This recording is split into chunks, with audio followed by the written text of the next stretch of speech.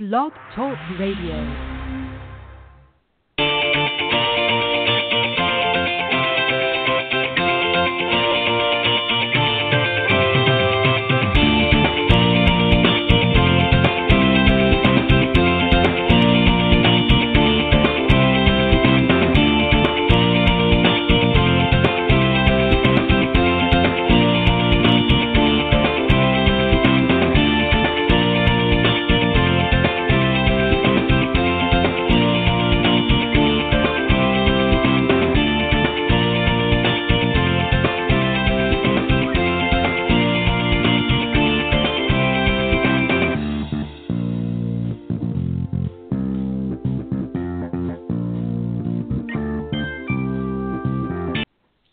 All right, good evening, everybody, and welcome to Golf Talk Live. I'm your host, Ted Odorico. We've got a great show for you tonight. I want to thank all of you for tuning in this Thursday evening, February 16th of 2017. And as I always said, we are live Thursday evenings, normally from 6 to 8 p.m.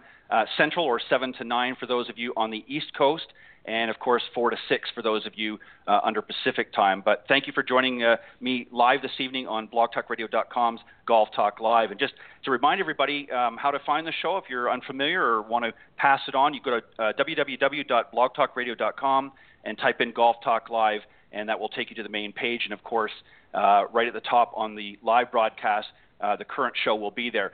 For some reason, if you can't join us live, go to, again, blogtalkradio.com/Golf Talk Live, and just scroll down the page to the on-demand section. As I've mentioned many times before, all of the programs are auto-recorded. So if you can't join us live, not to worry.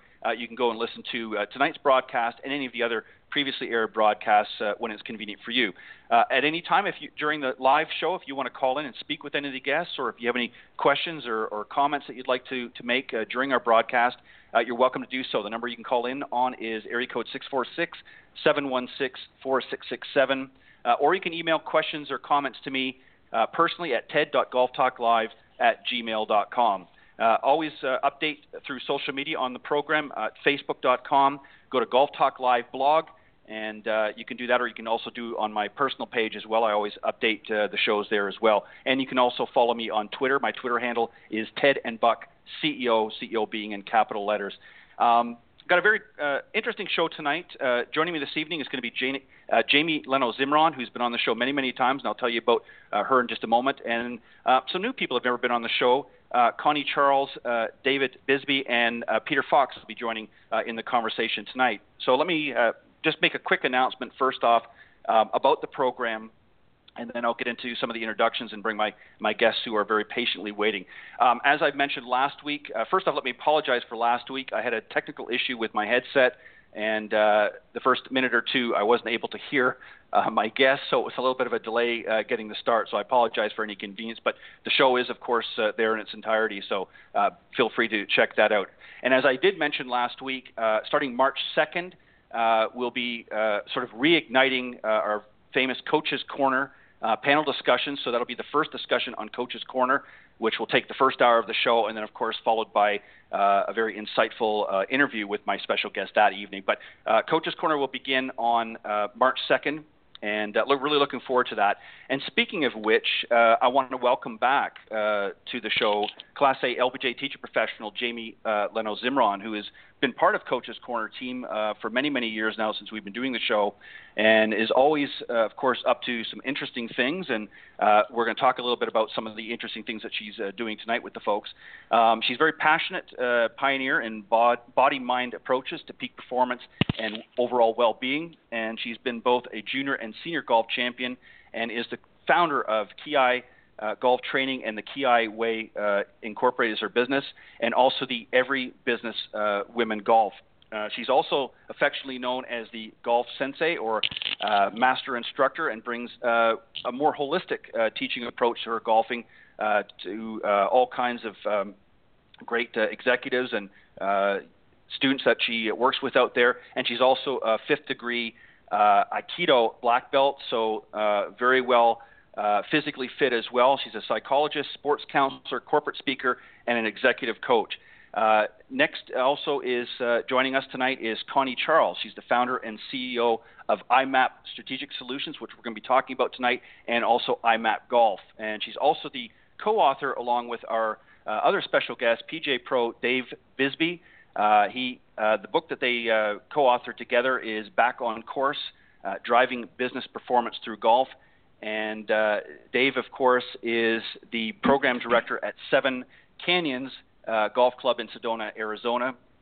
And there he leads their comprehensive game improvement center, combining golf instruction, custom club fitting, and mental conditioning for not just the new folks out there, but some of the seasoned professionals and also executive golfers out there. So both of them are going to be joining me. And rounding out our panel tonight, of course, is Peter Fox, and he is a founding executive producer of ESPN and has worked with many major corporations as communications consultant, and always had a passion for playing and teaching golf, and is a member of the iMap Strategic Solutions Advisory Board. So with that in mind, let me welcome Jamie, Connie, Dave, and Peter. Welcome to Golf Talk Live. Thanks for having us. Thank you, Ted. Thanks for having us all. It was... And that was the edited version. I had to edit that down, as I said before, because there are many, many more accolades, and I'll try and throw a few more in there. First off, let me just add one thing. I know many of you have worked with Fortune 500 leaders out there, so very impressive resume for all of you out there. So we know there's lots of very important people out there that you guys have done some great work with, and we'll talk a little bit about that tonight. We're here to talk about iMap Golf, and that's what we're going to have the discussion about this evening on Golf Talk Live. So I think, Connie, as I mentioned off air, we're going to start with you. What is iMap Golf? Give us a sort of a general overview of what it is. Well, iMap Golf is actually rooted in some of the corporate work that we've been doing over the last 25 plus years. And basically our philosophy is that to achieve success in anything you do, you have to start with an understanding of who you are as a person.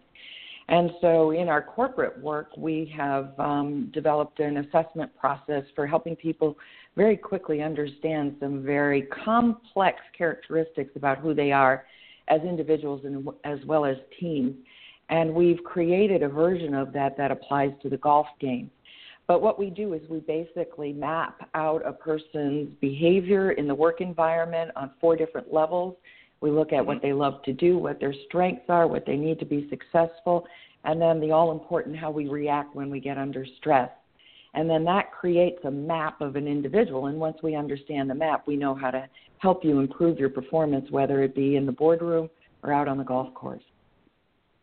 Very good. Now, how did this sort of become developed? What was the, I guess, obviously you explained what the purpose of it for, but how did this sort of come about? What made you decide this was something that was greatly needed in the industry? Well, it's kind of interesting. Like a lot of things, it happened by accident. And I just happened to be the next phone call into one of our suppliers who works with us on developing this data. And they said, we just had this really strange phone call. It was from this guy who owns these golf schools, and he thinks there's an application of this to the game of golf. And that literally is how it all started. And so it was with one of the largest, I think, golf schools at that point in time, about 20 years ago now. And we worked with them to develop an application of this assessment about understanding who we are, but how it applies to the way you play golf. And so that's how it all emerged. And through that process, I met Dave, and we actually grew our consulting practice by hosting executive golf schools. And that's how we got launched. And we would invite executives to come spend a day with us, and they would get their swing problems fixed. And then at some point, somebody is saying, well, this has to apply back to the office in some way. And so we would then be able to talk to them not only about their golf game, but also about their leadership capabilities. Right. Very, very interesting. Jamie, I'm going to ask this next question to you as a professional and also as a player.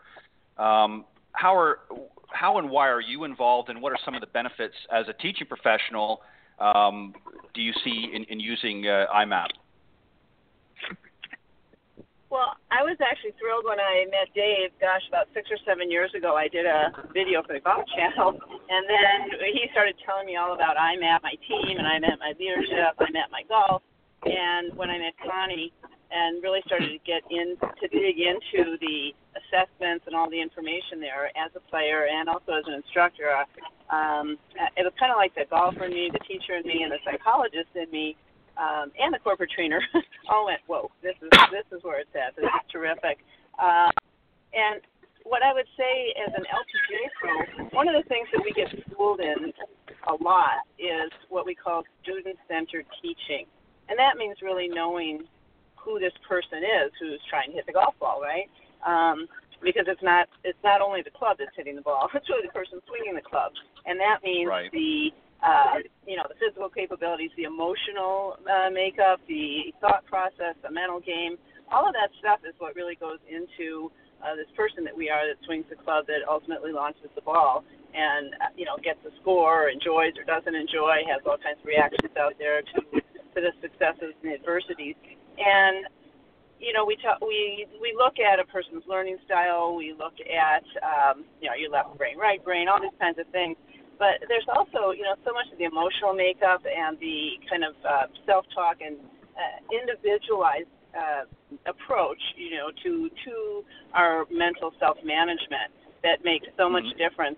And so, as a player and a teacher, it's like, why are we not using assessments more? And there are a few assessment tools out there specifically for golf, and not many, only a couple I know of at all. And iMap is just, in my estimation, the best one that I know of out there. And it's, it really speeds up the process for an instructor and for a student of knowing, what we're working with, yeah? So it helps that whole communication. It helps the student-teacher relationship. Again, it speeds up knowing that. It gives people tools, both to learn and also when you're out on the golf course to manage yourself in a better way. One of the things in, my work, KiAi Golf Training, Ki's your energy, right? That's physical, mental, emotional, spiritual. And I always say, ask the question about what makes your golf ball go. And when you realize that it's your energy that's making the golf ball go, then the next step is to say, we really need to be able to know we are better and to manage that energy in a better way. So that's what iMap gives such, a lot of detailed information about. Right. Dave, I want to bring you in the conversation now, and I want to kind of flip this a little bit. Jamie's very eloquently explained a lot about from the teaching side of it, and obviously there's some benefits for the students. Give us a little bit more in depth, if you would, from a student's perspective, what they can learn about themselves going through this process, and why is it important for them to be assessed? What benefits are they going to receive by having their coach or their teaching professional do this assessment with them?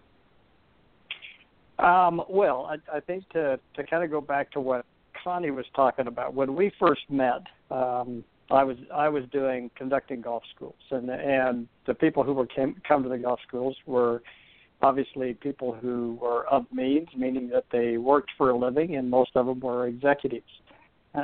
So they started kind of looking at golf from a standpoint of how it related to what they did and their work life.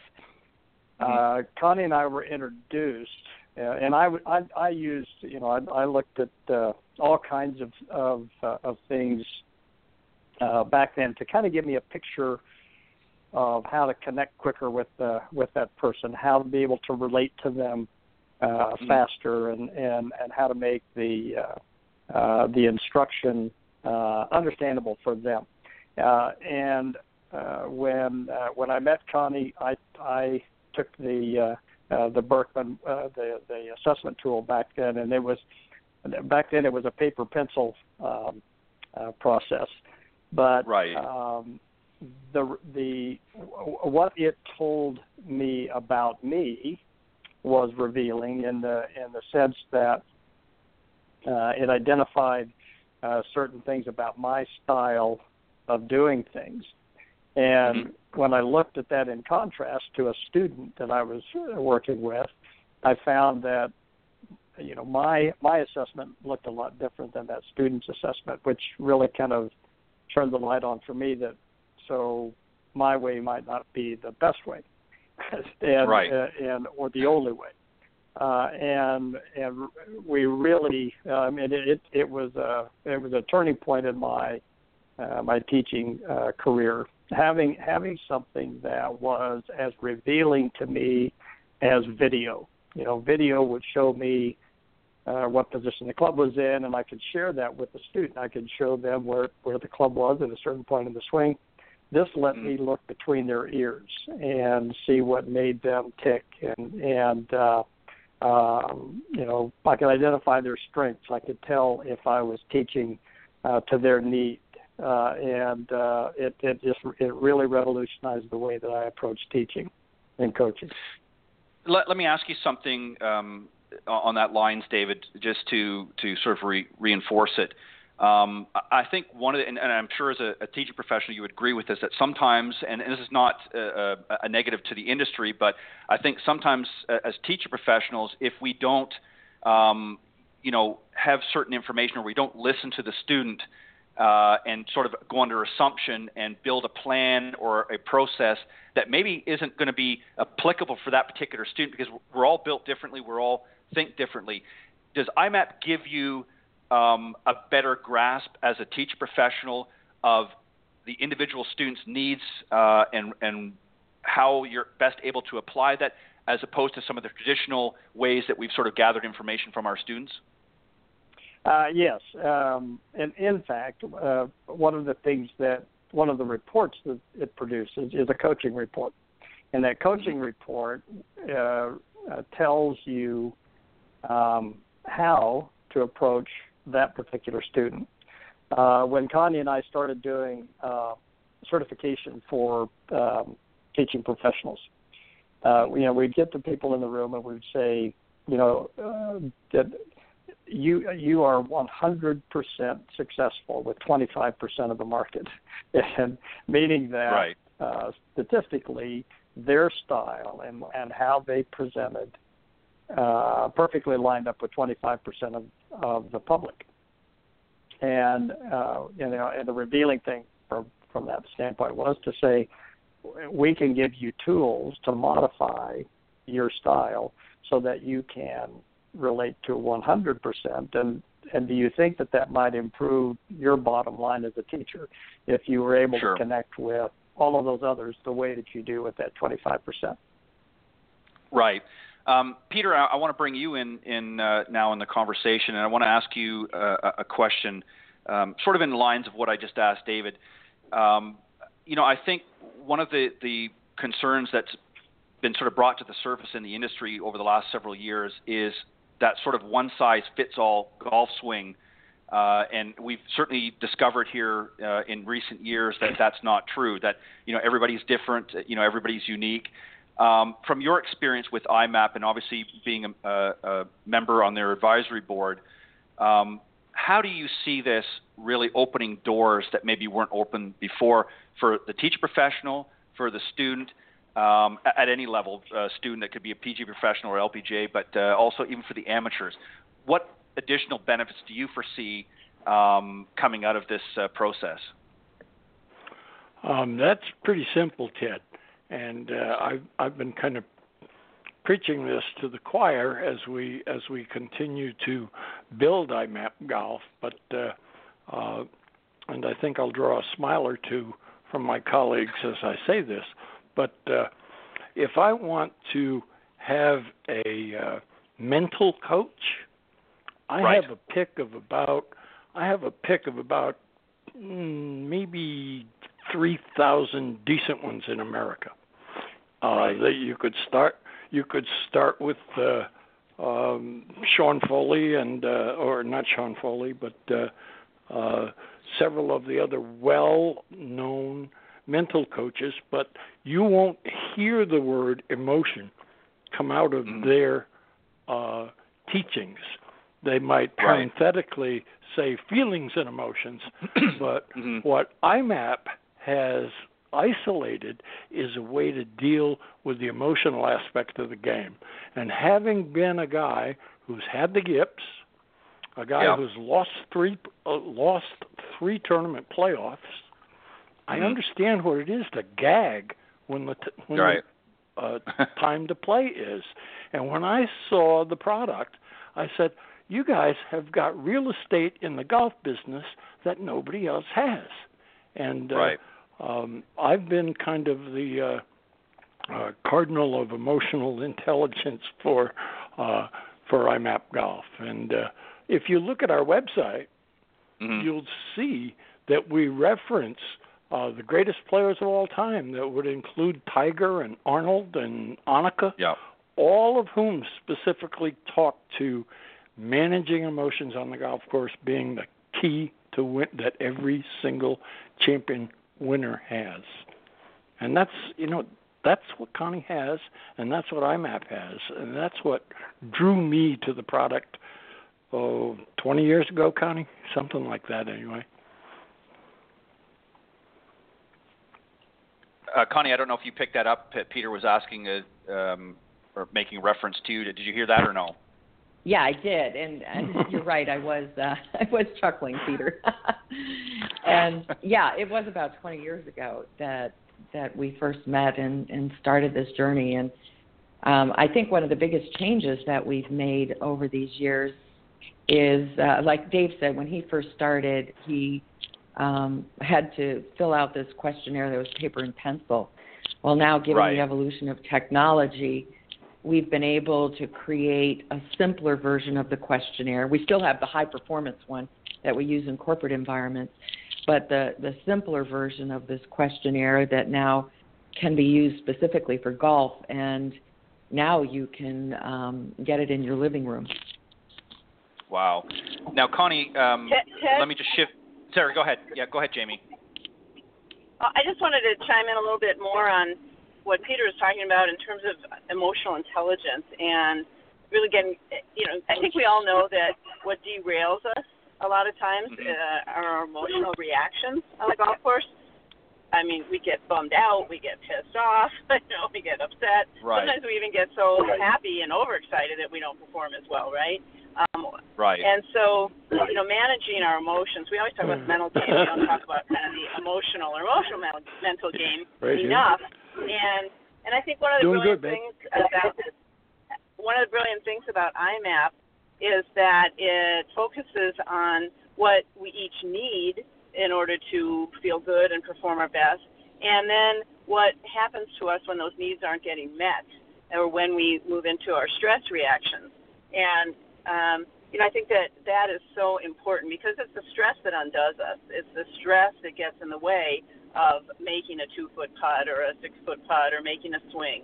And so when we can understand those stress reactions, which are, come out as negative thoughts or emotions that upset our ability to perform, well, we need to be able to manage that. We need to know a lot more about that. And so I think that's part of the real estate that Peter's talking about that just isn't covered by most things. And iMap, I think, is very strong in that way. Right, and you're exactly right. The industry is starting to recognize, and has, for a few years now, the importance of emotions and starting to have that discussion. Before, we talked about the mental game, and it was more from a strategic standpoint on the golf course, because Nicholas and Arnold and even Tiger talked about that. But really, sort of another part of the equation, Peter, as you pointed out, is the emotional side. What people bring to the golf course. And I hear many times an example.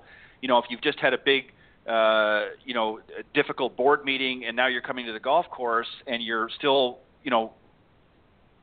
spinning those thoughts through your process, or maybe you've had a go or two at home with your spouse, and now you've headed to the golf course. You're now bringing that baggage, if you will, of emotions, and a lot of times it's be affected. So obviously, your product, Connie, is going to be able to help, certainly not in those specific areas, but certainly going to be able to help give you a better assessment of what's going on with the different students and so forth, and executives that you're dealing with, and you're going to be able to have the necessary tools to be able to help them manage that side of their psyche, if you will, better, which will ultimately improve out in the golf course, correct? Yeah, and I think one of the things I'd also like to circle back on, we talked about how there's been this trend of one size fits all with the swing, and we know that that's wrong.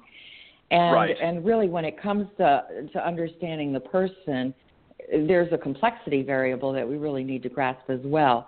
And so our approach is really, it's not starting with a methodology, but it's starting with an understanding of the individual.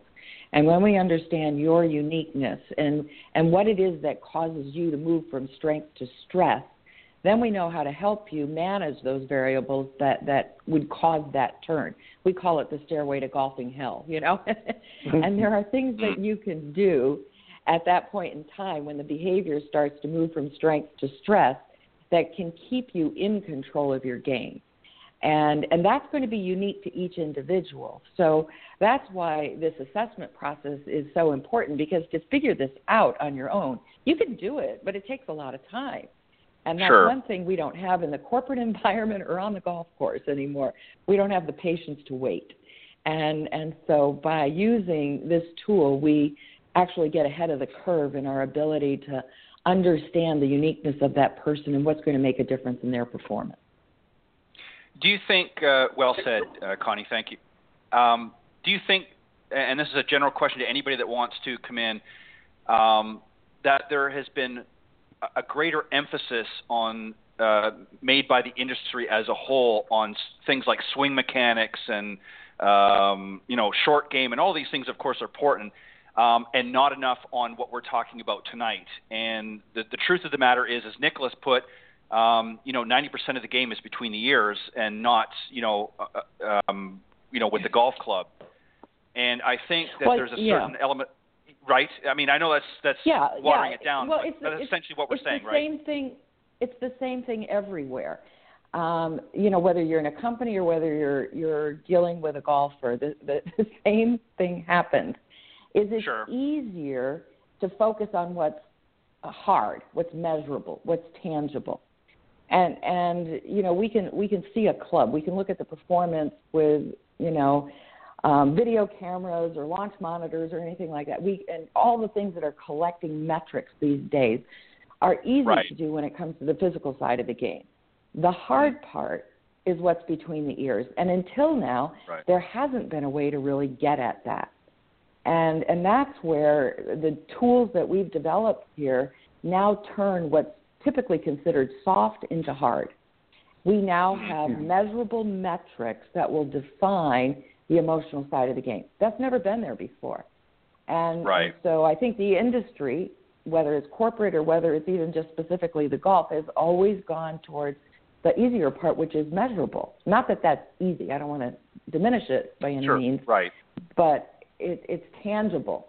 We can look at ball flight. We can look at speed. We can look at all of these things. And that's what business focuses on, and that's what the golf industry focuses on, because we can get our hands around it. Yeah, and I think also because it's packageable, saleable, right. and marketable with high-priced items. Yeah, exactly. That's the industry part of the game. Right. Sorry, Jamie, go ahead. I was just going to say, I always say it's the putter, not the putter. It's the driver, not the driver. And right. we focus on the driver club, and what about the driver person? Right. At the show, we were just at the PGA show last month in Orlando, and every year it's like, wow, it's kind of like this Disneyland of technology and the latest developments to help golfers. Now we've got chips you can put on every club and get all kinds of metrics on your swing speed and your distance and all kinds of stuff, which is just awesome. At the same time, where iMap comes in is in what I would call human technology, and that's what Connie was talking about. Some metrics whereby we can actually get a picture and get some measurements and get our hands and articulate more really who the driver, the person is, or the putter, the person is, so that that's the place that we can come in. And for me, it's like in business, I tend to be one of the human resource kind of business trainers, and I always tell people, we're going to go beneath the bottom line today.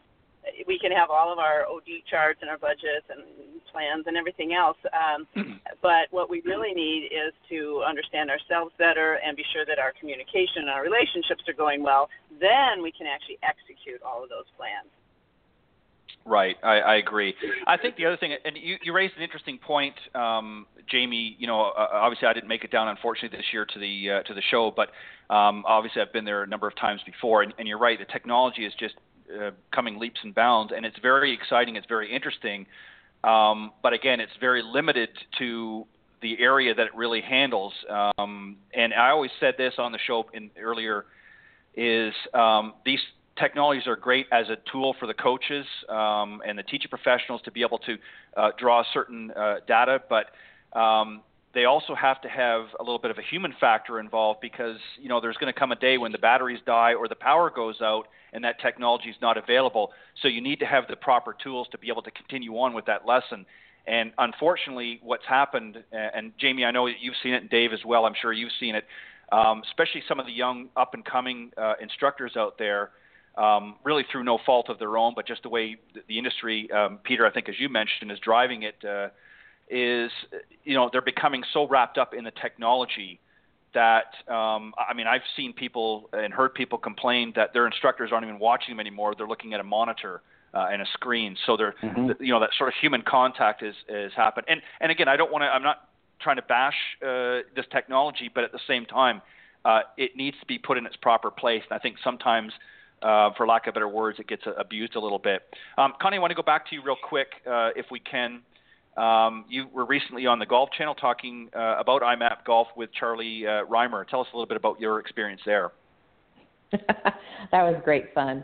And what we did, and Charlie was really interested in how this could impact his game as well. So he and Matt actually took the questionnaire and it produced their reports, and we took a snapshot of it, and I was actually able to interpret it for both of them while we were on air. And it really described the difference between the two of them, because we looked just specifically at the differences in the way they make decisions.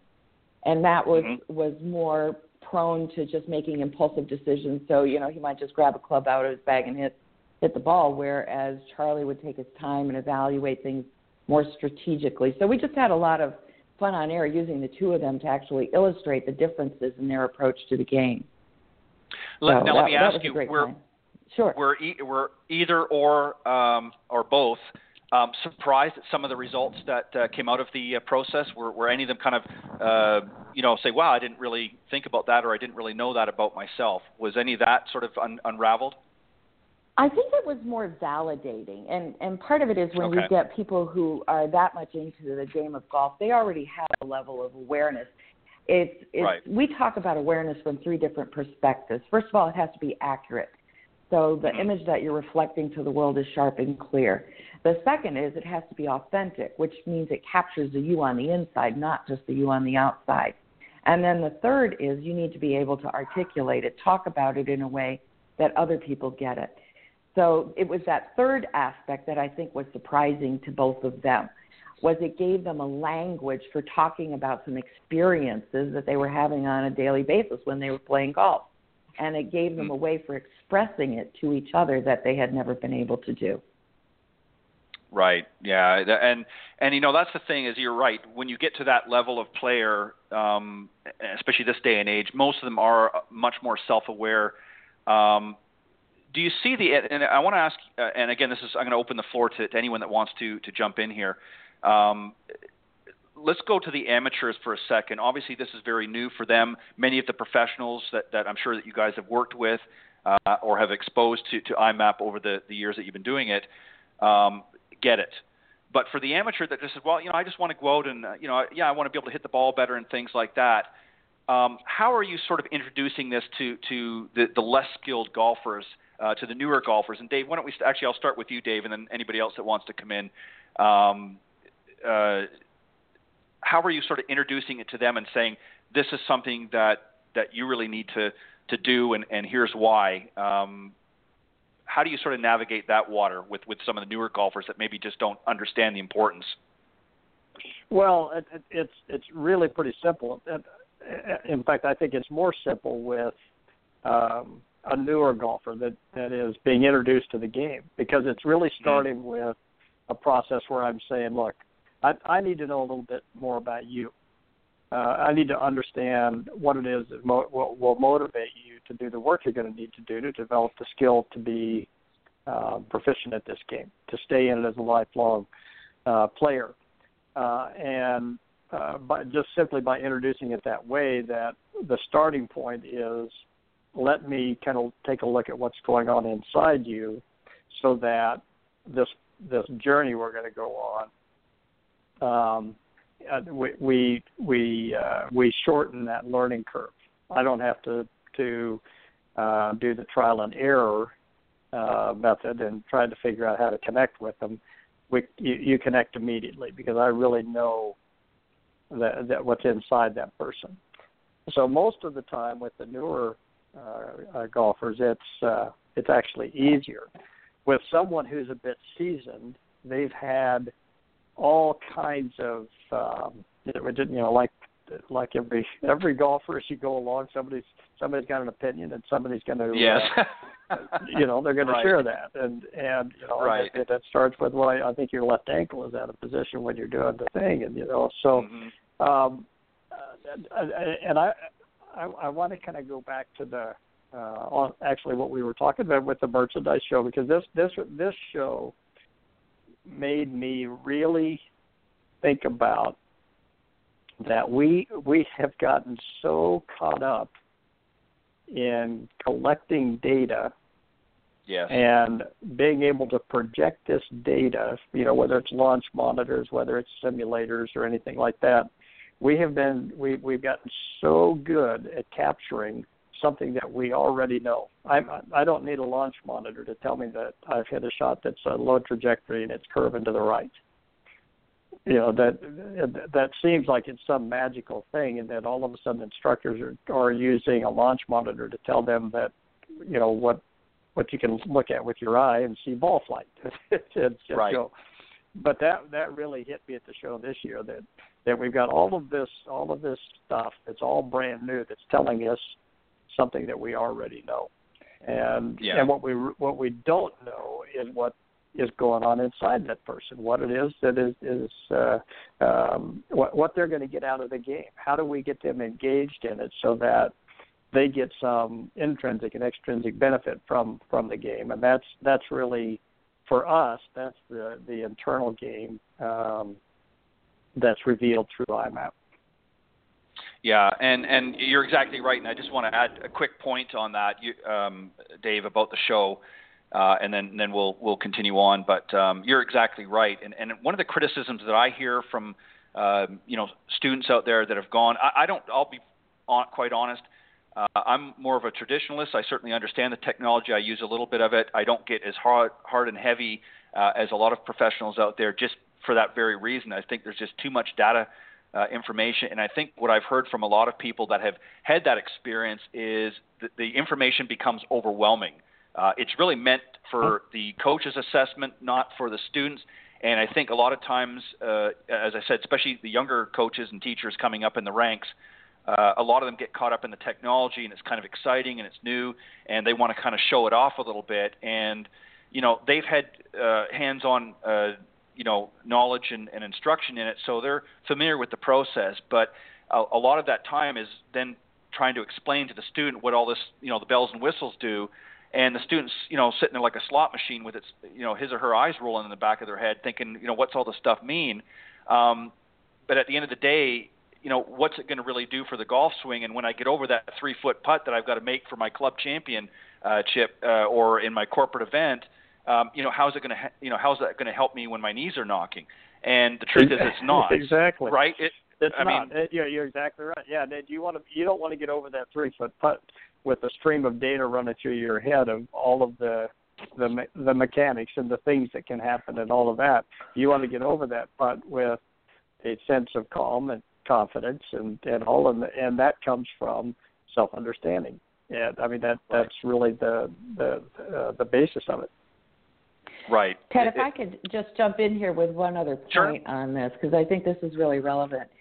one of the things that has been a consistent theme at the PGA show for the last several years is the decline of the number of golfers. And you could argue back and forth what the data is really telling us, but it's still a common theme that you keep hearing.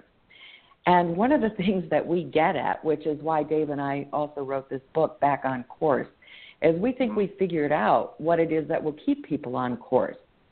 And then it can roll up into how you use it from a business standpoint. But what we can identify is what motivates a person to play. And we think that's a critical element to the game, and where the whole industry is at right now is really about motivation. And it's going to be different for different people. Some people are going to be motivated by, the latest, widget that's put out there for the game. Right. Yeah. And there are a lot of companies that are betting on the fact that there are enough people out there that want to buy the latest driver. But there are other people that are just motivated by the pure zen of the game. And so understanding in advance what those hidden motivators are is what's going to keep people in the game. So that's what Dave was saying. When you know that, not only do you know how to help them improve faster, but you also know those triggers that are going to keep them motivated to play. And I think that's what the industry really needs. Yeah, and the other thing, just add one more thing, and then Connie, I want to ask you about something else. I think one of the truth of it is that the industry here lately has talked about, we want to put the fun back in the game. We want people to go out and have fun, and they're throwing that word around a lot. And the truth of the matter is, and I'm certainly not trying to do a broad brushstroke here, but there's a lot of people that I've spoken to that said, they're not having fun anymore. It's become too difficult.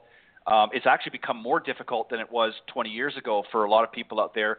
And the truth of the matter is, if the golfer is not having fun, they're not going to prioritize it in their busy schedule. And obviously time is a big factor for a lot of people, as we're all, doing different things, family obligations, business obligations, and things like that. So we're very critical of our time management.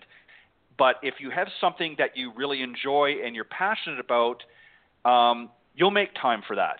So people will make time for golf. But if it's become so complicated and so regimented, and I've got to do this and I've got to do that, and I've got to, whatever you want to put in there, then people are going to say, I just don't have time for it anymore. It's too involved now. I'm not really having as much fun as I used to, and they're dropping away from the game, or they're backing off considerably. And I think that's part of the reason why we've seen the decline. And, the industry, as you said, can argue back and forth, but the truth of the matter is, I know personally a lot of people that don't play as much anymore, and the bottom line is they're not enjoying it, and that's why they've gotten away from the game to the extent. Connie, I want to go back to you. Yes. Ted, could I just say something here? I kind of circle back on this point about stress. When we start getting stressed out, most of us, we stop having fun. And so it really helps to be able to, oh my God, here I am. I'm having my stress reaction. And, oh my gosh, I have some ability to have that self-awareness. And I also have coaching that I've been able to internalize, or I can just look up. I can even just look up my iMap on, that I've got right here, or my coach can help me with it. And, oh boy, now I have some strategies that I can pull myself back from that, and I can start having fun again out there and doing better. Another aspect of the iMap, aspect that iMap measures is how we relate to others on the golf course. So kind of the social aspect of it, and how we're influenced by it, how we relate to others.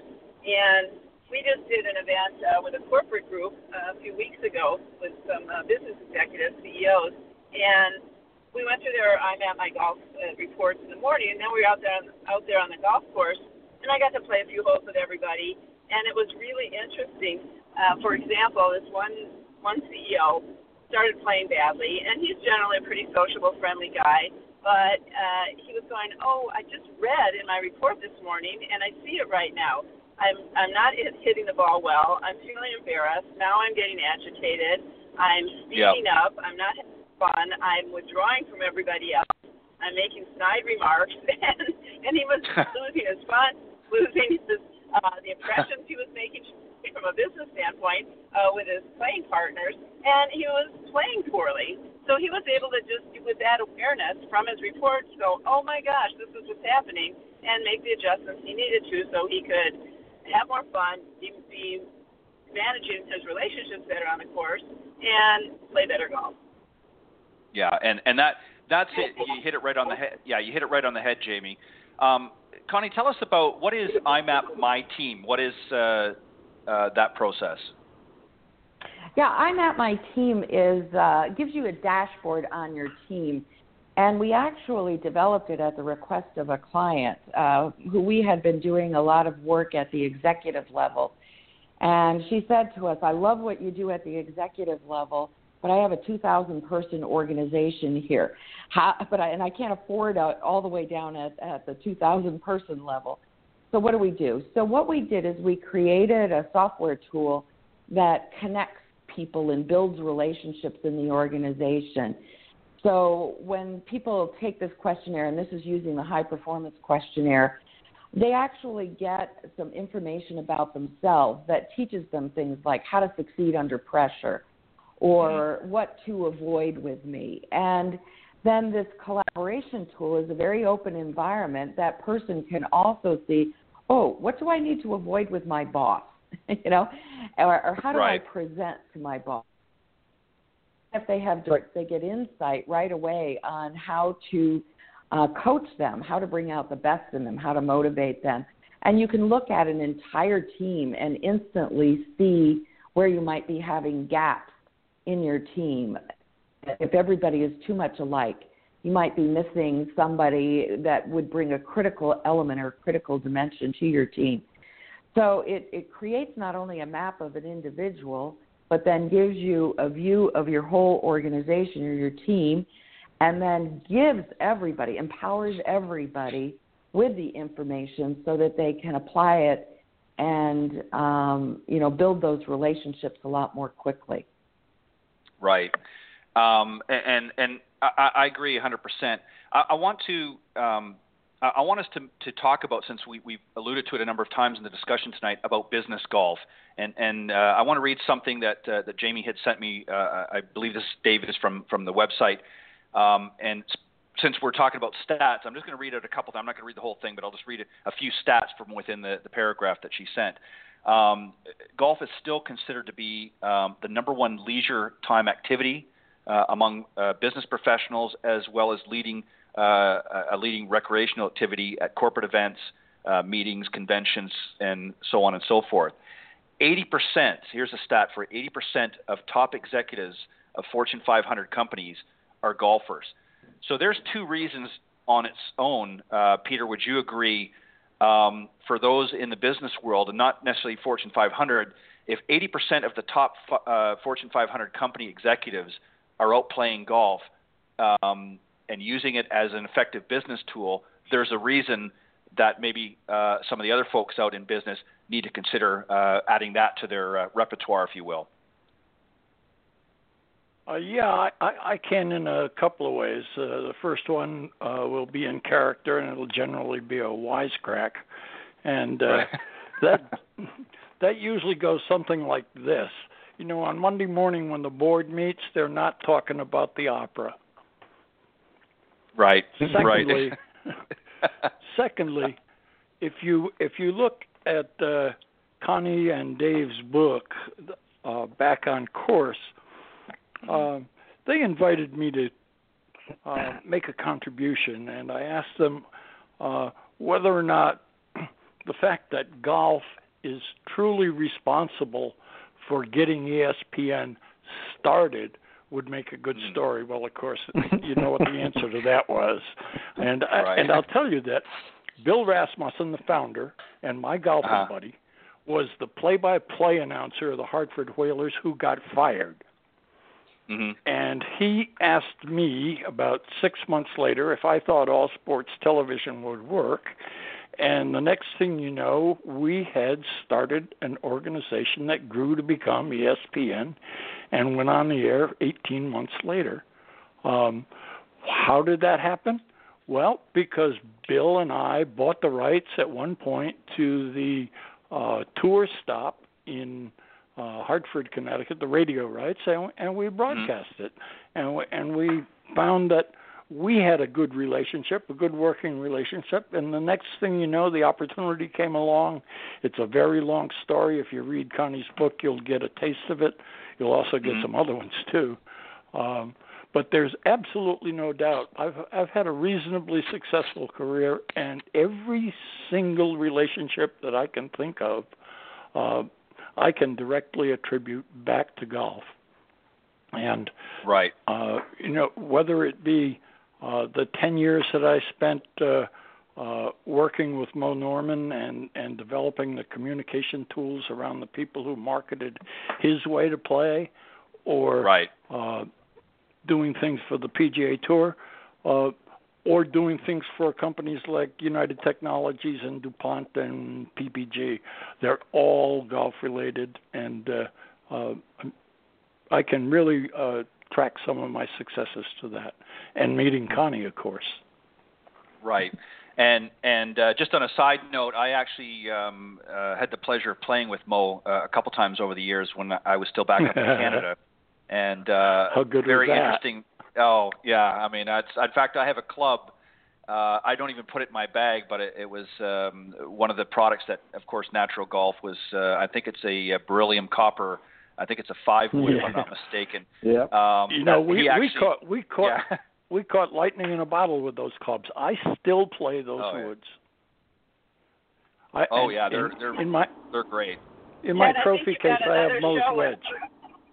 Yeah, yeah. We'll have to have you back, Peter. We'll talk about Mo and some other things. But I just wanted to throw that there. He was a very interesting man, very passionate about his play and that. David, I want to ask you as well, and then Jamie, I'll give you an opportunity. Obviously, you guys incorporate a lot of business golf. Each touch. Again, Dave, I'll go with you first, and then Jamie, I'll let you wrap it up on that. But just the importance of working with some of the executives that you have, some of the things that they're looking to increase upon for business, and why is it so important to them to have golf in the mix? Well, I think that since Connie and I published our book, there's actually a new infographic out that was published by Forbes writer. It's actually now 90% of those that play the game, and really, kind of the catalyst for the book was when Connie and I were doing the executive golf schools.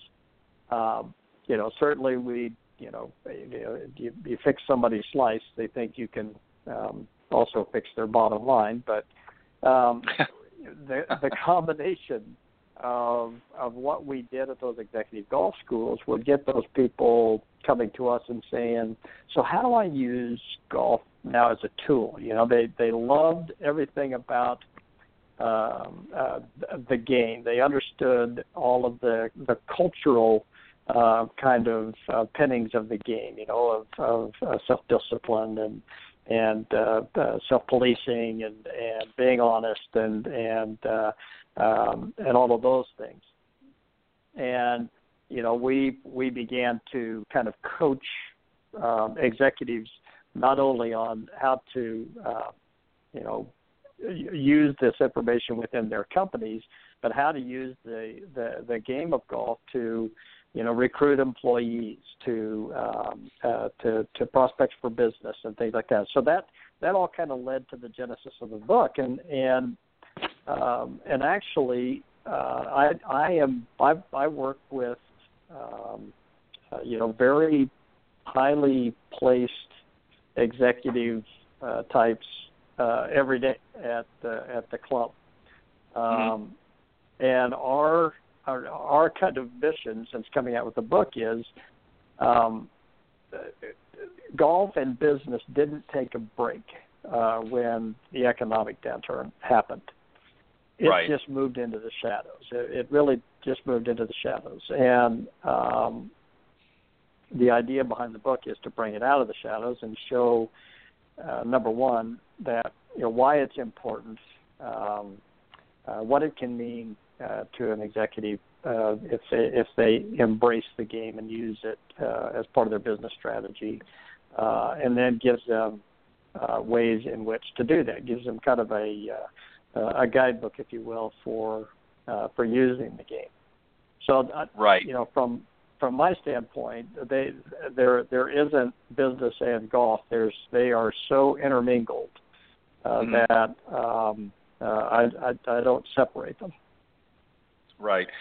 Jamie, there's another aspect, I guess, as a business person, having golf incorporated or intertwined, as Dave just pointed out, and you sort of alluded that a little bit to the example that you gave a few moments ago. But the other thing is that it is also a great tool for not just networking and, obviously drumming up business, but it's also a way of observing not only employees, how they handle themselves on the golf course, but also prospective clients. You can tell a lot from a person, with 3 or 4 hours out in a golf course. And I'm sure that a lot of your clients have expressed that, what they've learned incorporating golf in their business life, how valuable that's been. It's not just about making deals, but it's also about drawing assessments with as I said, maybe a sales team or even prospective clients. They're able to gauge what type of individual they're doing business with or is working for their company by having them on the golf course, correct? Yeah, absolutely. I mean, I think that what happens on the golf course in business is that it's like a litmus test. You really get right. to learn about people, and it's like your playing partners are potentially your working and business partners, and so you're learning about them. You're also revealing a lot about yourself. In that regard, iMap is really a very helpful tool because if you're more self-aware, you can handle yourself better on a golf course. And the other part is that you want better golf skills. So with our golf schools, what we try to do is to both build golf skills so that you're better on the golf course and certainly at least better with etiquette and all of that sort of thing, but that you're also really paying attention to what you're revealing about yourself and what you're learning about your playing partners, because that's the relationship and rapport building is clearly the basis for relationship, and that's why sometimes we call the golf course a 4 or 5 hour sales call, that kind of thing.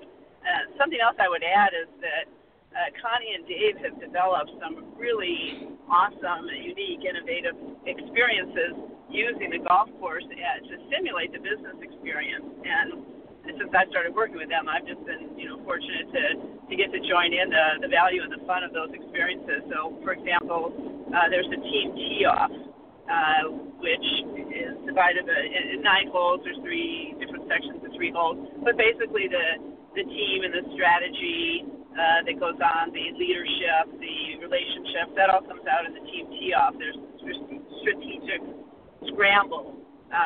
There's right. Driving it through the grass ceiling, which is a program for women. Connie and Dave can tell you some more about. There's some other programs for sales, helping with salespeople using the golf course. So it's like you don't really have to do a ropes course to do team building. You can do it on the golf course, use golf, use the iMap assessments, and just really help your golf game and your business game and your leadership, your empowerment, your awareness, all kinds of stuff comes out. So highly valuable and really fun experiences.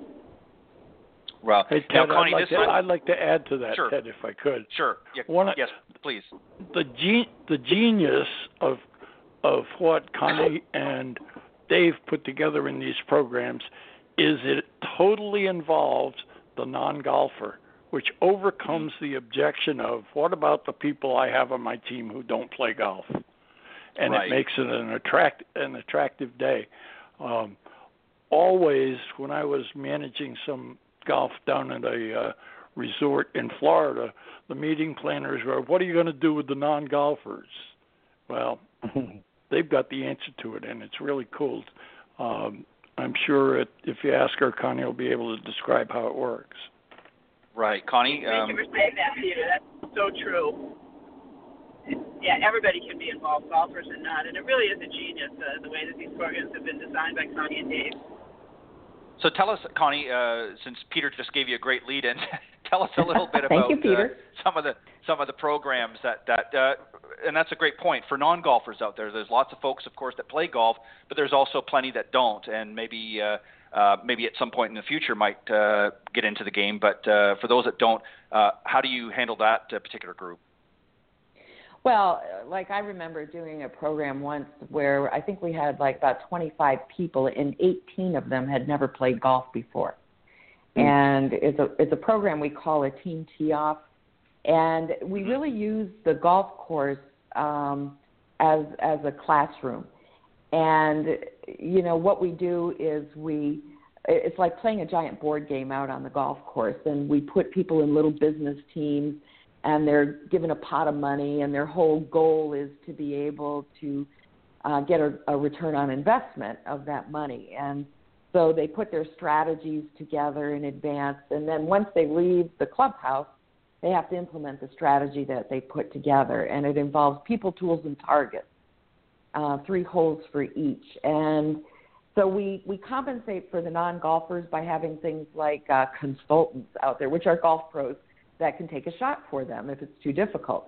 It costs them some money, but then they have to make the business decision, is it worth the money?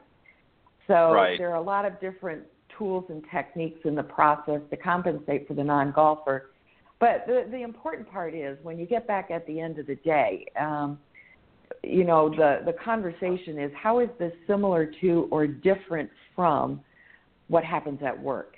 And the insights are just profound, because in a very safe environment, they've been able to illustrate what happens in the work environment, but they've never been able to talk about.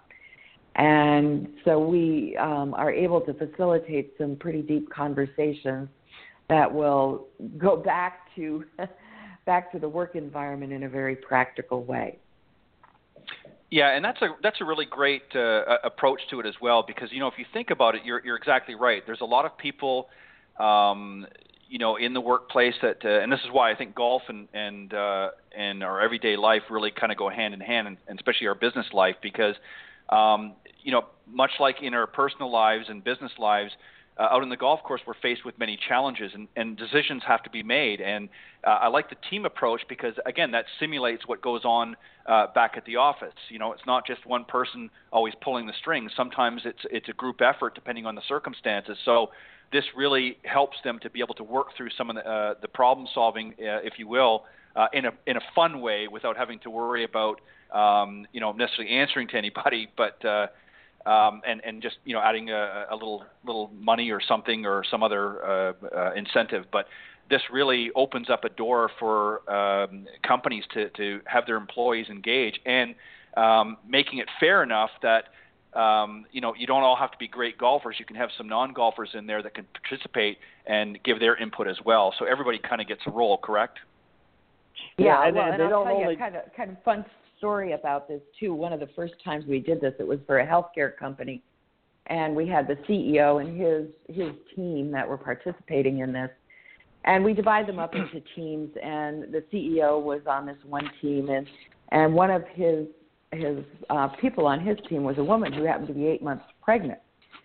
So in their strategy session, he really sandbagged. And so they get out there on the fairway, and I'm watching this from the sidelines. He's out there banging his club on the fairway going, I want to change this strategy. Because they were actually having to intentionally miss putts because they were playing so well. And so the way the game is set up, you have to hit targets and things like that. So it just killed him to have to intentionally miss a putt. Well, we get back in at the end of the day, and everybody is debriefing what they saw, how it was. And I just happened to bring up, I said, yeah, you should have seen Jim out there. He was banging his club on the fairway going, I want to change the strategy. The room went silent. Right. Nobody breathed anything until one guy kind of said, you do that to us all the time. Right. And that just, so the CEO turns to he goes, really? You mean I'm changing the strategy all the time? And it just led to this really, really important conversation that they needed to have. Yeah. So it's amazing what it brings out. Yeah, and that goes to exactly, that was a great story that you shared. But Jamie, that goes back to what I just said a few moments ago. You learn a lot. It's not just about how to play golf and learning to play the game. by incorporating into business golf, you actually learn a lot about one another, how people handle things under stress. And this is where, as well, Connie, your product, iMap Golf, really comes into play, because now people are able to really, get into the inner nuances of their psyche, if you will, to explain how they handle things, and this really can open up a lot of doors, and I see it being a great tool, and obviously you guys have done it well. I just want to add, I mentioned earlier that I was going to throw out a few things from your bios, and I just want to read something just for the listeners out there, just to give you an idea of who we're dealing with here on the show. Connie Charles, of course, as I mentioned, is the CEO and founder of iMap Strategic Solutions, and also iMap Golf, as well as Dave Bisbee is the co-founder. But also she serves as an executive coach with a client base that includes Fortune 500 brands such as Boeing, Coca-Cola, and State Farm, just to name a few. So, obviously, our guests here are working, and Dave, of course, is also working with many Fortune 500 leaders as well. So this just goes to show you that obviously you guys have struck a nerve with iMap. Would that be a fair assessment? I think we soothed a nerve. Yeah, that's true. Yeah. That's a great one, Connie. Go ahead, Dave. Sorry, Dave, you were going to say something? Or... I told Connie, that's a great way to put it. We have been working diligently for 25 years to become an overnight sensation, and that's one of those things that when an opportunity comes along, which is like right now with as we talked about the PGA show and the focus on trying to move the needle, and where we think that we can move the needle is through getting organizations, corporations, the business golfer back to the golf course, taking advantage of everything that the game has to offer, and I think that being able to relate it not only to that this is something that helps them be a better golfer, it just helps them be a better, more successful person, and right. And being able to get it out there in front of people is doing things like this, being on a show like your show. Right. Well, I appreciate that. Go ahead, Jamie. Yeah, just a couple thoughts are that, we're starting to work more with event planners, for example, who are looking for, a really interactive, a really fun, and yet a highly meaningful experience for their retreats, for example, with their management teams or for their executive retreat. And so, these are just great experiences that they can have. So it's it's not just kind of a speaker lecture or right. It's just a classroom experience. And when you can combine the indoor and the outdoor classroom, and we're doing it through golf, that's just a tremendous kind of thing that people who are in event planners are starting to get very excited about. We just did an event only a couple weeks ago for Vistage International, which is an organization of CEOs that I happen to speak for. And we held it out at Reunion Resort, which is in Orlando, and right. in partnership with the PGA, the North Florida PGA, and several of the pros participated in the instruction, and they've been involved with iMap Golf. We were really fortunate to use the facilities where Annika's Academy was up until last June, and it's just a tremendous facility. So, these kinds of partnerships, bringing together golf professionals and corporate events and teams, and then having a tool that is just so sophisticated as well as so much fun, like iMap, really presents an opportunity for some just tremendous kinds of training and learning experiences that serve people. It serves them as golfers. It serves them as business people and executives. And then they find, this even serves me in being a better parent or better partner or better friend. Yeah, you're exactly right. And I think the other thing too, Jamie, with the corporate events, why I kind of like the approach that we've been talking about here tonight is, traditionally a lot of companies for years, when they would have an event that obviously had golf in there, and as Connie, you had mentioned earlier, and that is, there's a lot of people, in the office that maybe don't play golf and kind of feel left out because, the golfers are going to this event and they may go too, but they're kind of sitting in the background. So there's really nothing for them to do. And I'm sure it's not very exciting. And some of the strategies that you're incorporating into these events now allows people that traditionally are not golfers to be able to, feel inclusive as well in the process. And it's not just a matter of them sitting through lectures or seminars or what have you. They're actually getting in on the fun, and yet at the same time, they don't have to be, a 5 handicap to be able to join in the fun. So I like the approach that you guys have taken with this. Peter, I want to, if you're still there, I want to bring you back into the mix a little bit here, and I want to move on to another topic if we can, guys. And that's women's golf and some of the business golf initiatives that are taking place right now. And Peter, the reason I want to start with you, obviously being involved with ESPN, you see a lot of different sports things going on. What's your assessment of women's golf today?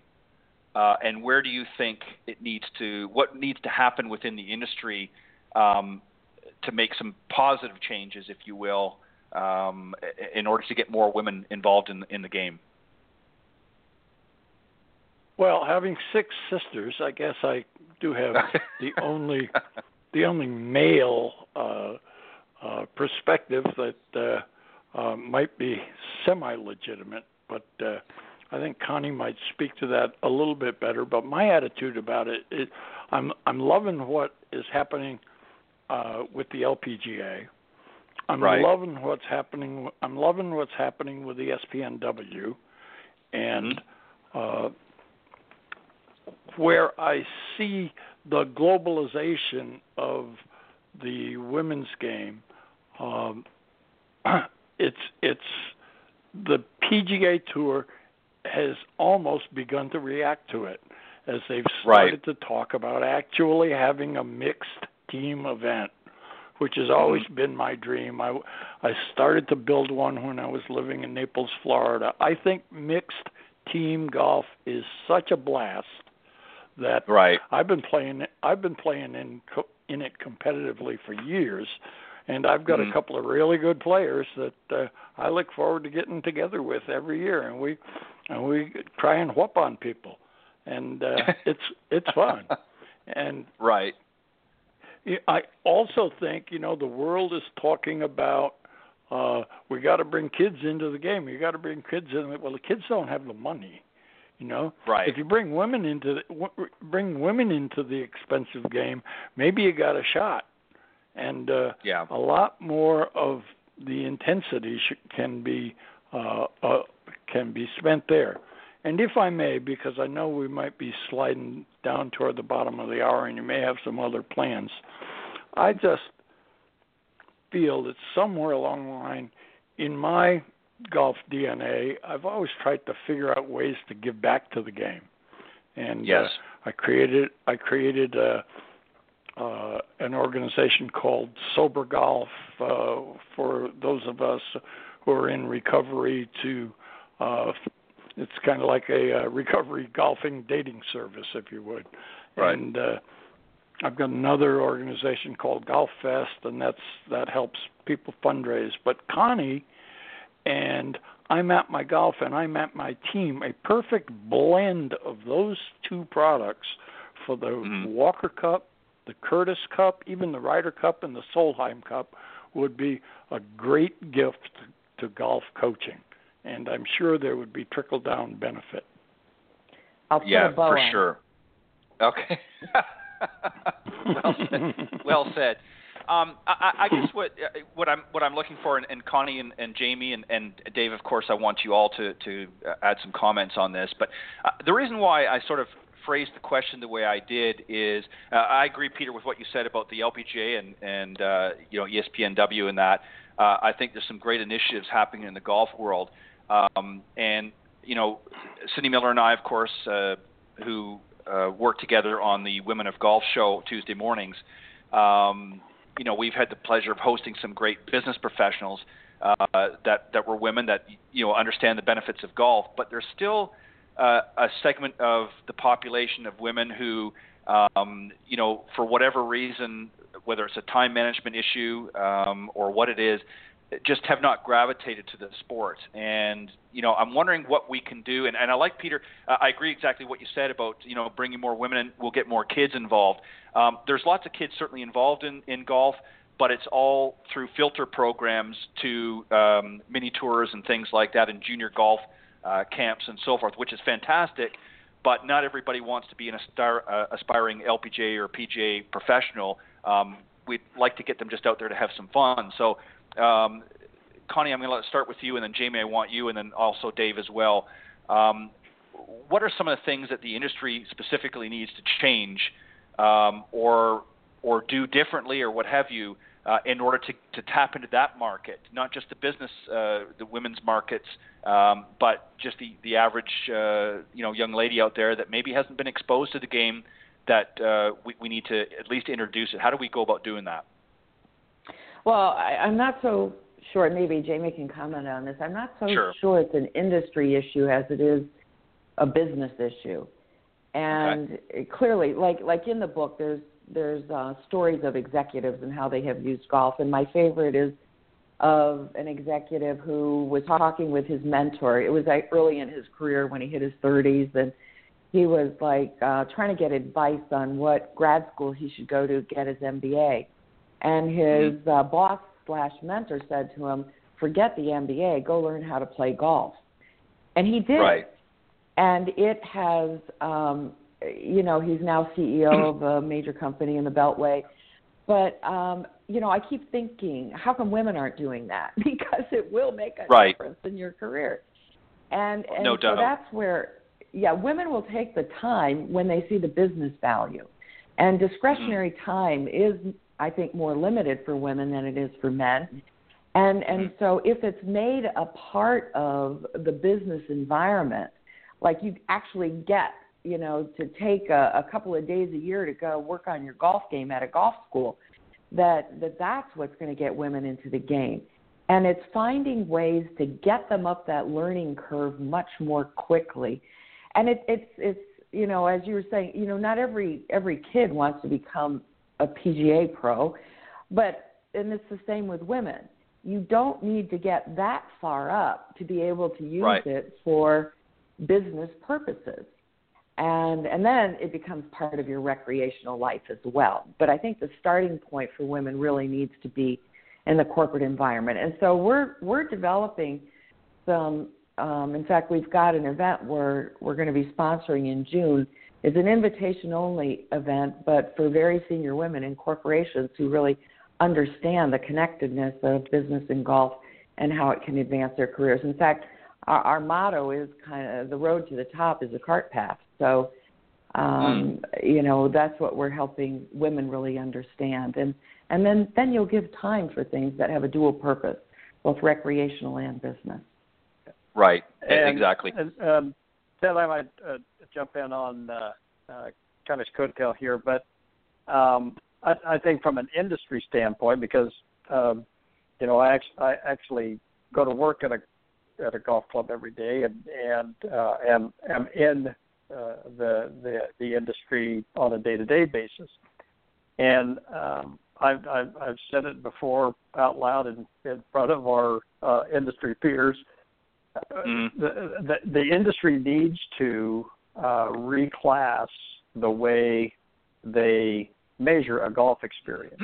We're so programmed, and part of that is the business side of it, that a golf experience is 18 holes.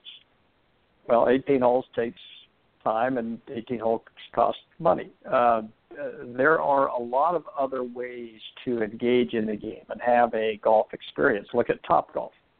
Look at the millions of people that will go have a golf experience at a Topgolf facility, and I think their statistics are that they're going to bring 700,000 new players into the game this year, and it's because they're being introduced in a different way than you got to go stick a peg in the ground and you got to play 18 holes, or that's not golf.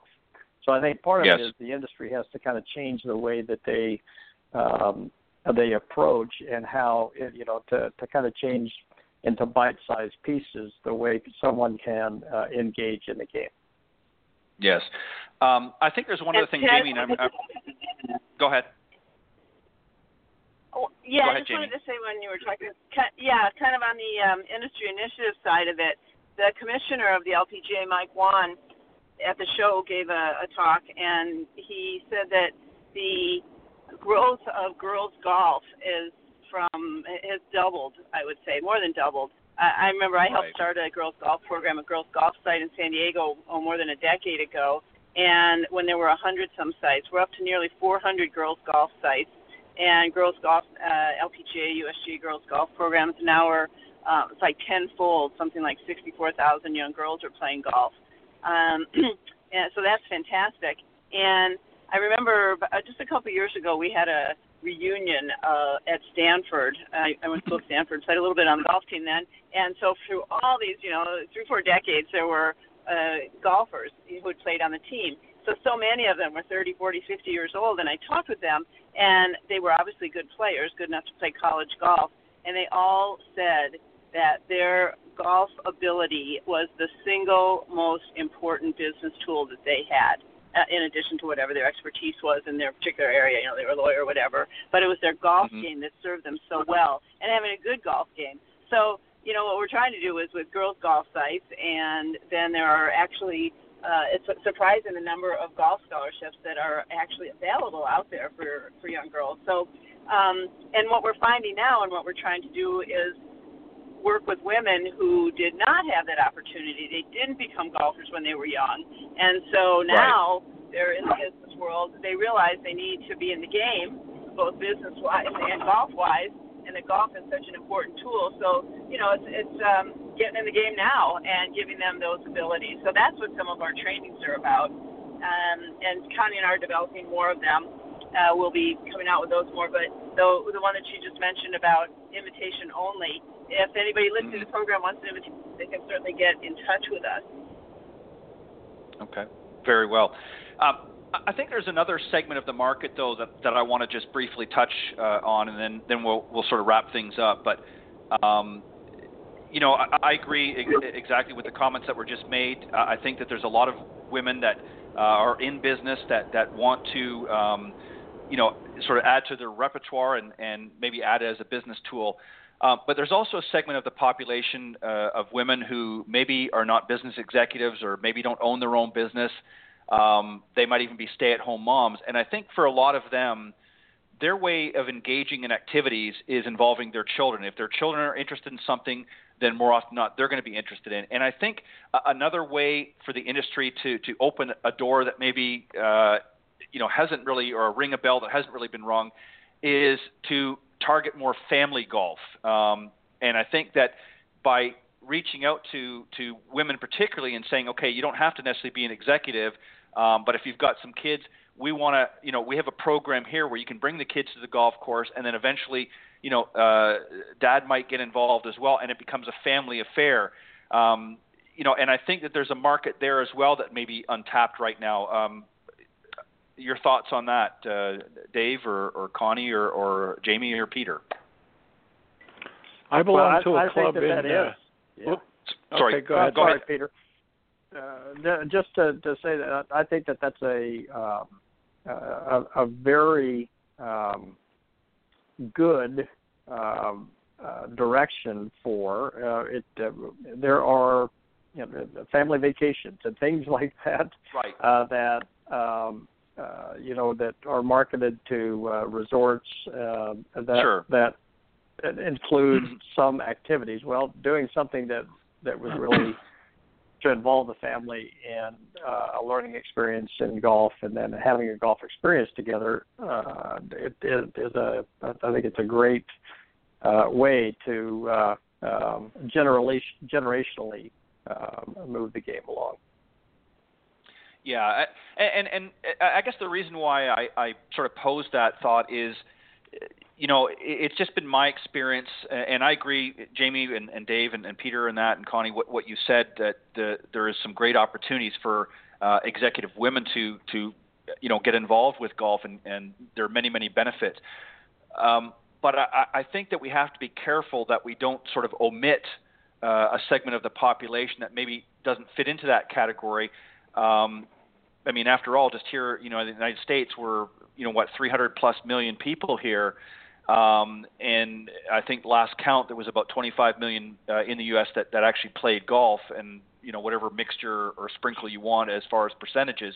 So there's still many others that could come into the game for future. And I think that there's many ways that we've talked about tonight to grow the game, but I think there's other ways.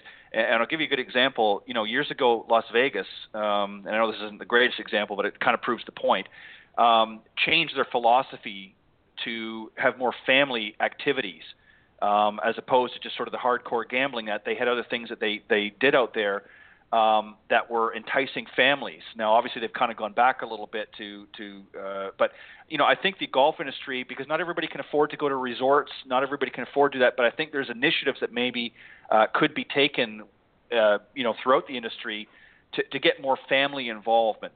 Dad may already be playing, Mom may already be playing, but I think this might be a great way through some different initiatives to get the family sort of out there doing stuff instead of the kids sitting at home playing, or tweeting or on Facebook or something like that. Get the families involved, and I think the younger that the kids get involved, the more apt they're going to get, to playing golf as the years pass on, and then whatever they go from there, whether they play collegiately or just do it for fun, is entirely up to them. But do you see that, guys, as maybe a door that could be open as well?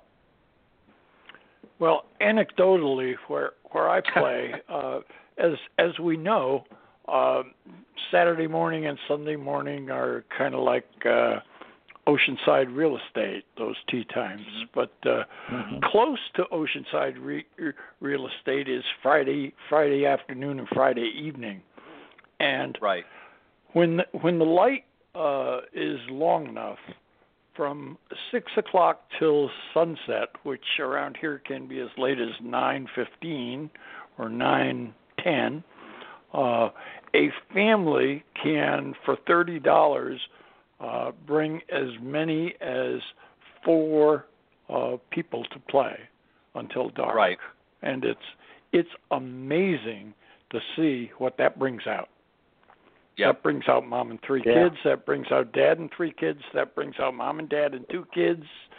That brings out $60 with dad and 3 kids and mom and 3 kids. Right. It's an amazing time to stay off the golf course if you're interested in playing real quick. But right. It's fabulous to see, and it's an amazing promotion.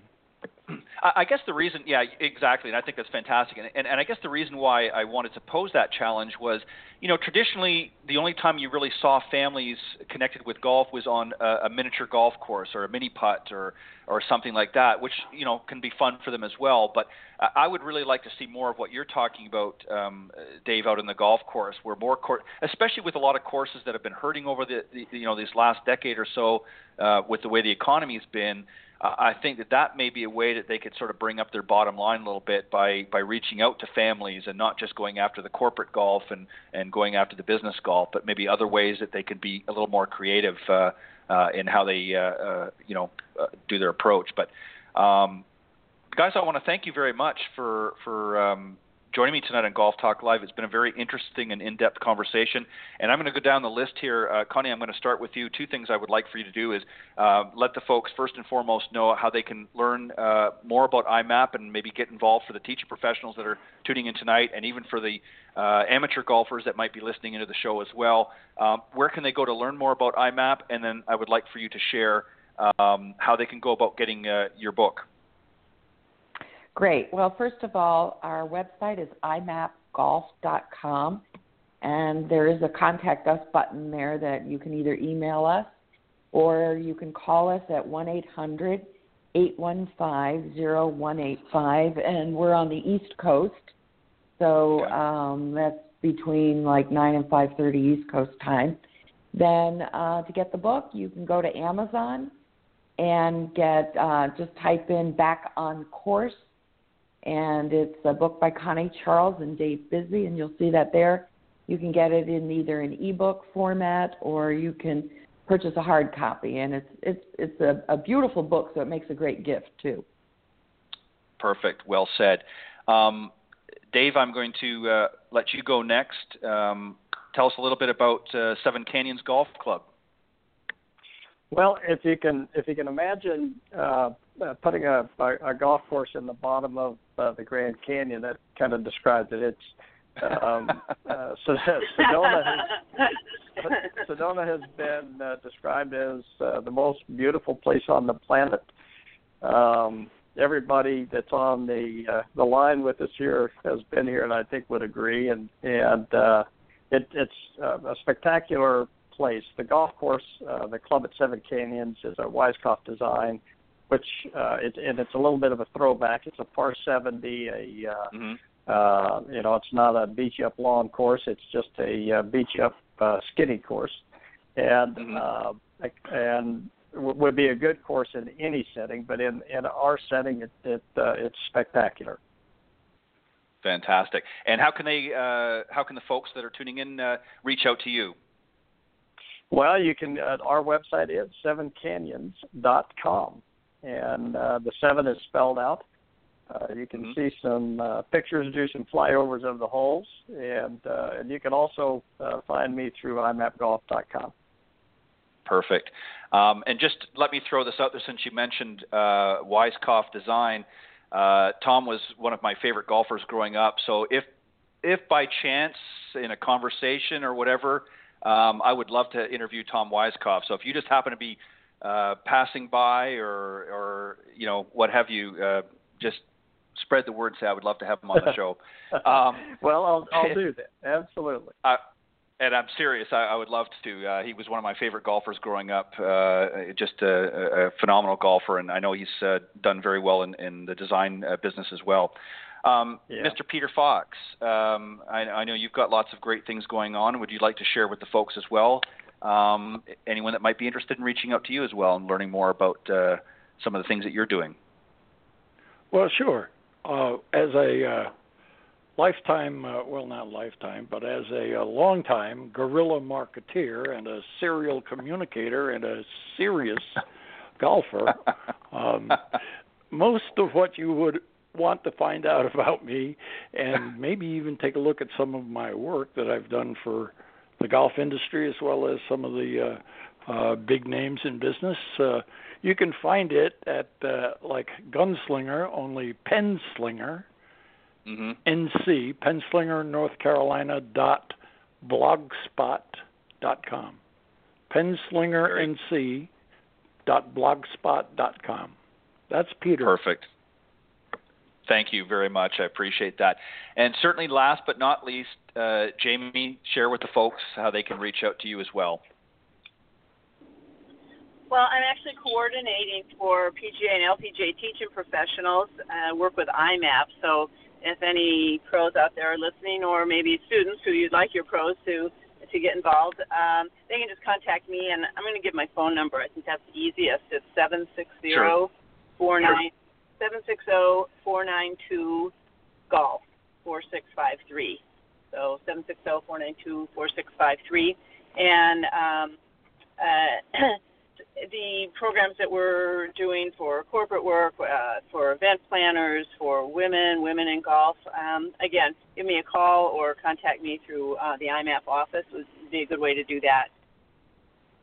Perfect.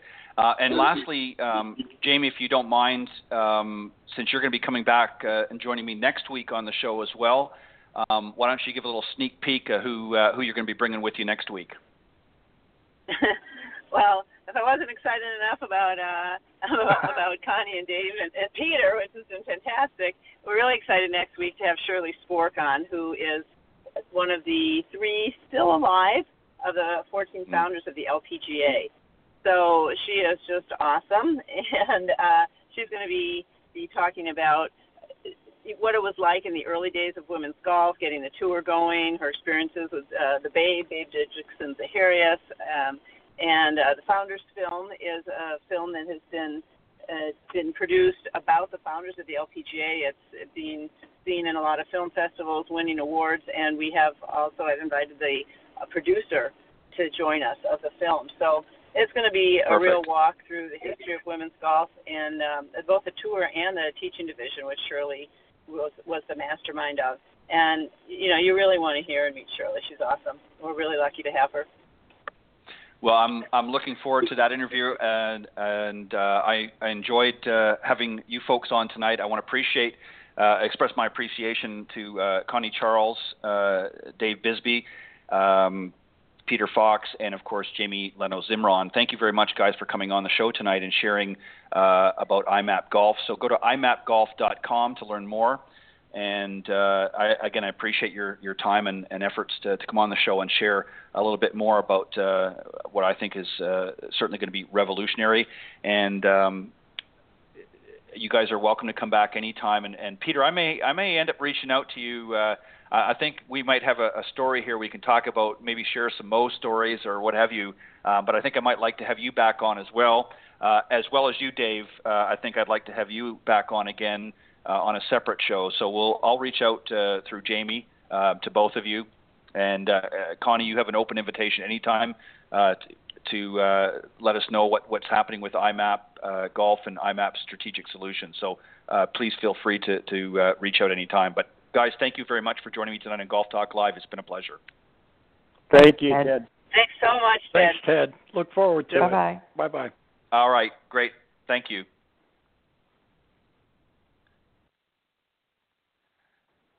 Okay, that was my very special guest tonight. As I mentioned, the co-founders of iMap Golf, Connie Charles and Dave Bisbee, as well as Peter Fox from ESPN joined us tonight, and my good friend, Golf Sensei and Master Instructor herself, Jamie Leno Zimron. What a great show tonight. Very interesting discussion. I hope you guys enjoyed it as well. And as Jamie alluded to, next week we're going to be having a real legend of women's golf. Shirley Spork is going to be joining us here on Golf Talk Live. Don't forget to join us every Tuesday mornings from 9 to 10 a.m. Eastern Standard Time on the Women of Golf show. That's with LPGA Professional and Legends Tour players Cindy Miller and I together interview some of the great women in golf and business golf virtually on the planet. Lots of great guests coming up on that show as well. And we're going to be rolling out some Symetra Tour and LPGA players coming out here shortly in the weeks to come as well, adding them into the mix. So we're looking forward to some great shows on the Women of Golf. And also, as I mentioned earlier in the broadcast, the Coach's Corner will be starting on March the 2nd. For those of you that have never listened to that segment of the program, that is a panel discussion where I invite a number of teacher professionals and golf coaches and so forth for a panel discussion each and every week beginning March 2nd throughout the rest of the calendar year. It's a 2-hour program, of course, Golf Talk Live traditionally, and the first hour I dedicate to the Coach's Corner where we have some panel discussions. We sometimes will field questions. This year we're going to do things a little bit differently on the show. I'm going to actually have on 2 of the shows of the month, I'm going to be featuring a special guest joining the panel with specific topics that we're going to be covering and getting them to sort of open up the dialogue and discussion. But always a lot of fun. The key purpose, of course, is to educate you guys out there and to give you some things to think about, not only for your own game, but things to maybe think about in business as well or your own personal lives. So we're always trying to help you in all those areas. But I want to give a special thanks to Jonathan Laird from South Coast Golf Guide for all your continued support of the program. South Coast Golf Guide, of course, is a great publication here in the southeastern part of the United States. If you go to southcoastgolfguide.com, you'll see the latest edition there, the e-version of the guide, but you can also get your hot little hands on a hard copy, and you don't necessarily have to be down here in the Southeast to get one. Of course, if you're down here visiting, playing some great golf, virtually anywhere from Texas right over to here in Florida, most of the major clubs and some of the golf shops as well, like Edwin Watts and some of the other golf facilities as well. Even here where I am in Panama City Beach, Florida, some of the major condos carry them in their foyers. So look for South Coast Golf Guide. But if you're not coming down to the area right away, but you'd like to know about some of the great courses within the publication that you can play, and of course it includes all of the tee time information as far as where to call and the yardages and things like that for many of the courses in the publication. You can go to South Coast Golf Guide and you can request a copy be mailed to you, even if you're up in Canada. They'll mail you a copy. Jonathan will make sure you get one there in your hot little hands. So you can kind of plan out, depending on where you're going, especially here in the south, for the winter months. Sometimes it's a little cool up there in Canada or the northeastern part of the United States. Maybe you want to come down here, or maybe you're already down here. You can request a copy be sent to you if you're not able to access it otherwise. Or you can just go online, southcoastgolfguide.com. Mr. Jonathan Laird is more than happy to help you there. And I want to thank all of the other great folks that have supported the show over the years: Meredith Kirk, Nikki and Tiffany Litherland, Mr. Bernie Pinder, Sean Kelly, and of course Mr. Peter Doyle. But most importantly, I want to take this opportunity to thank all the listeners worldwide for faithfully tuning in to Golf Talk Live each week. I do have a great amount of pleasure and enjoyment of having a number of highly talented coaches, teacher professionals, authors, and entrepreneurs stop by. And it's really through their participation, guest appearances, that have helped make Golf Talk Live a first-class show. So again, thank you to many of the supporters and sponsors of the show, as well as all of you listeners out there for tuning in faithfully each and every week. So have a great week. I will see you next Thursday right here on Golf Talk Live. God bless everybody and have a great weekend.